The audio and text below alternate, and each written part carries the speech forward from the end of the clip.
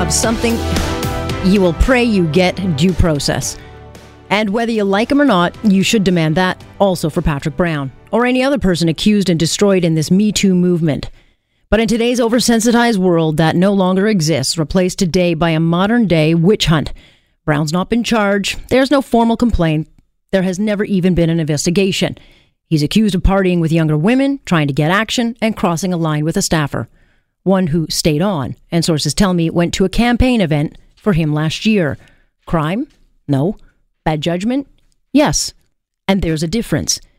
If Brown were a private citizen, he would be no different than countless men at bars across the world every Friday night. Guys who go to bars, see a pretty girl, hit on her. He wasn't. He was a high-profile politician who should have known better, who should have known this could come back to haunt him. But that was then. And this is a much different climate today. Then flirting and partying with your boss was acceptable. Maybe not in the labor code, but it was accepted and it happened. And many women did it. Yes, people had fun at work. Then it was okay to joke about all sorts of things, including sex.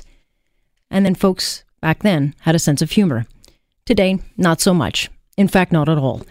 While many are outraged that Brown, a single 39-year-old, dates young women, that too is not a crime. It may make you cringe. It may speak to judgment, but it's not a crime. And if it is, or a line was crossed, then it should be investigated and charges laid. But until that happens, you may think it gross, but it's not a crime. This is, and I suspect men are, watching this unfold, sweating, whether a wild night 10 years ago is going to destroy or come back to haunt them. The presumption of innocence does not apply to the cases or people you like. It has to be justice for all, or it becomes justice for none. This is about women coming forward and calling out behavior that they experienced. And I have to say I was pretty disgusted by what I heard in terms of their story. I really have two words about the justice system: Jian Ghomeshi. Okay, let's face it. The justice system is failing women. It is. And that's the reality. And that's why lots of women don't come forward, especially when it relates to workplace issues. Clearly, Andrea Horwath does not get it. What an irresponsible thing for a lawmaker to say. Brown, unlike Ghomeshi, hasn't been charged, nor has he been accused of any type behavior like that. And Ghomeshi, of course, was acquitted. Not because there was no justice, but because the women in that case colluded with each other and didn't tell the truth. That may hurt your ears to hear, ladies, but we have to take responsibility for our own actions. A bad date is not a crime. A drunken night you regret is not a crime. An older man dating a young woman may be creepy. It is not a crime.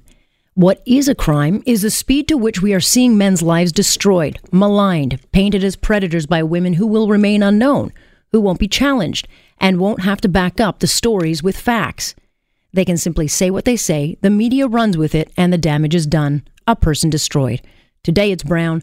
Tomorrow it could be you. And it will only be when you find yourself under fire, accused of a crime, and the most hated person in the world, that you will beg for some due process. If I've triggered you, quick. Kathleen Wynne's safe space is waiting for you. And that is my point on point for this very hectic, crazy Friday, January 26th. Hi, I'm Alex Pearson. Great to have you.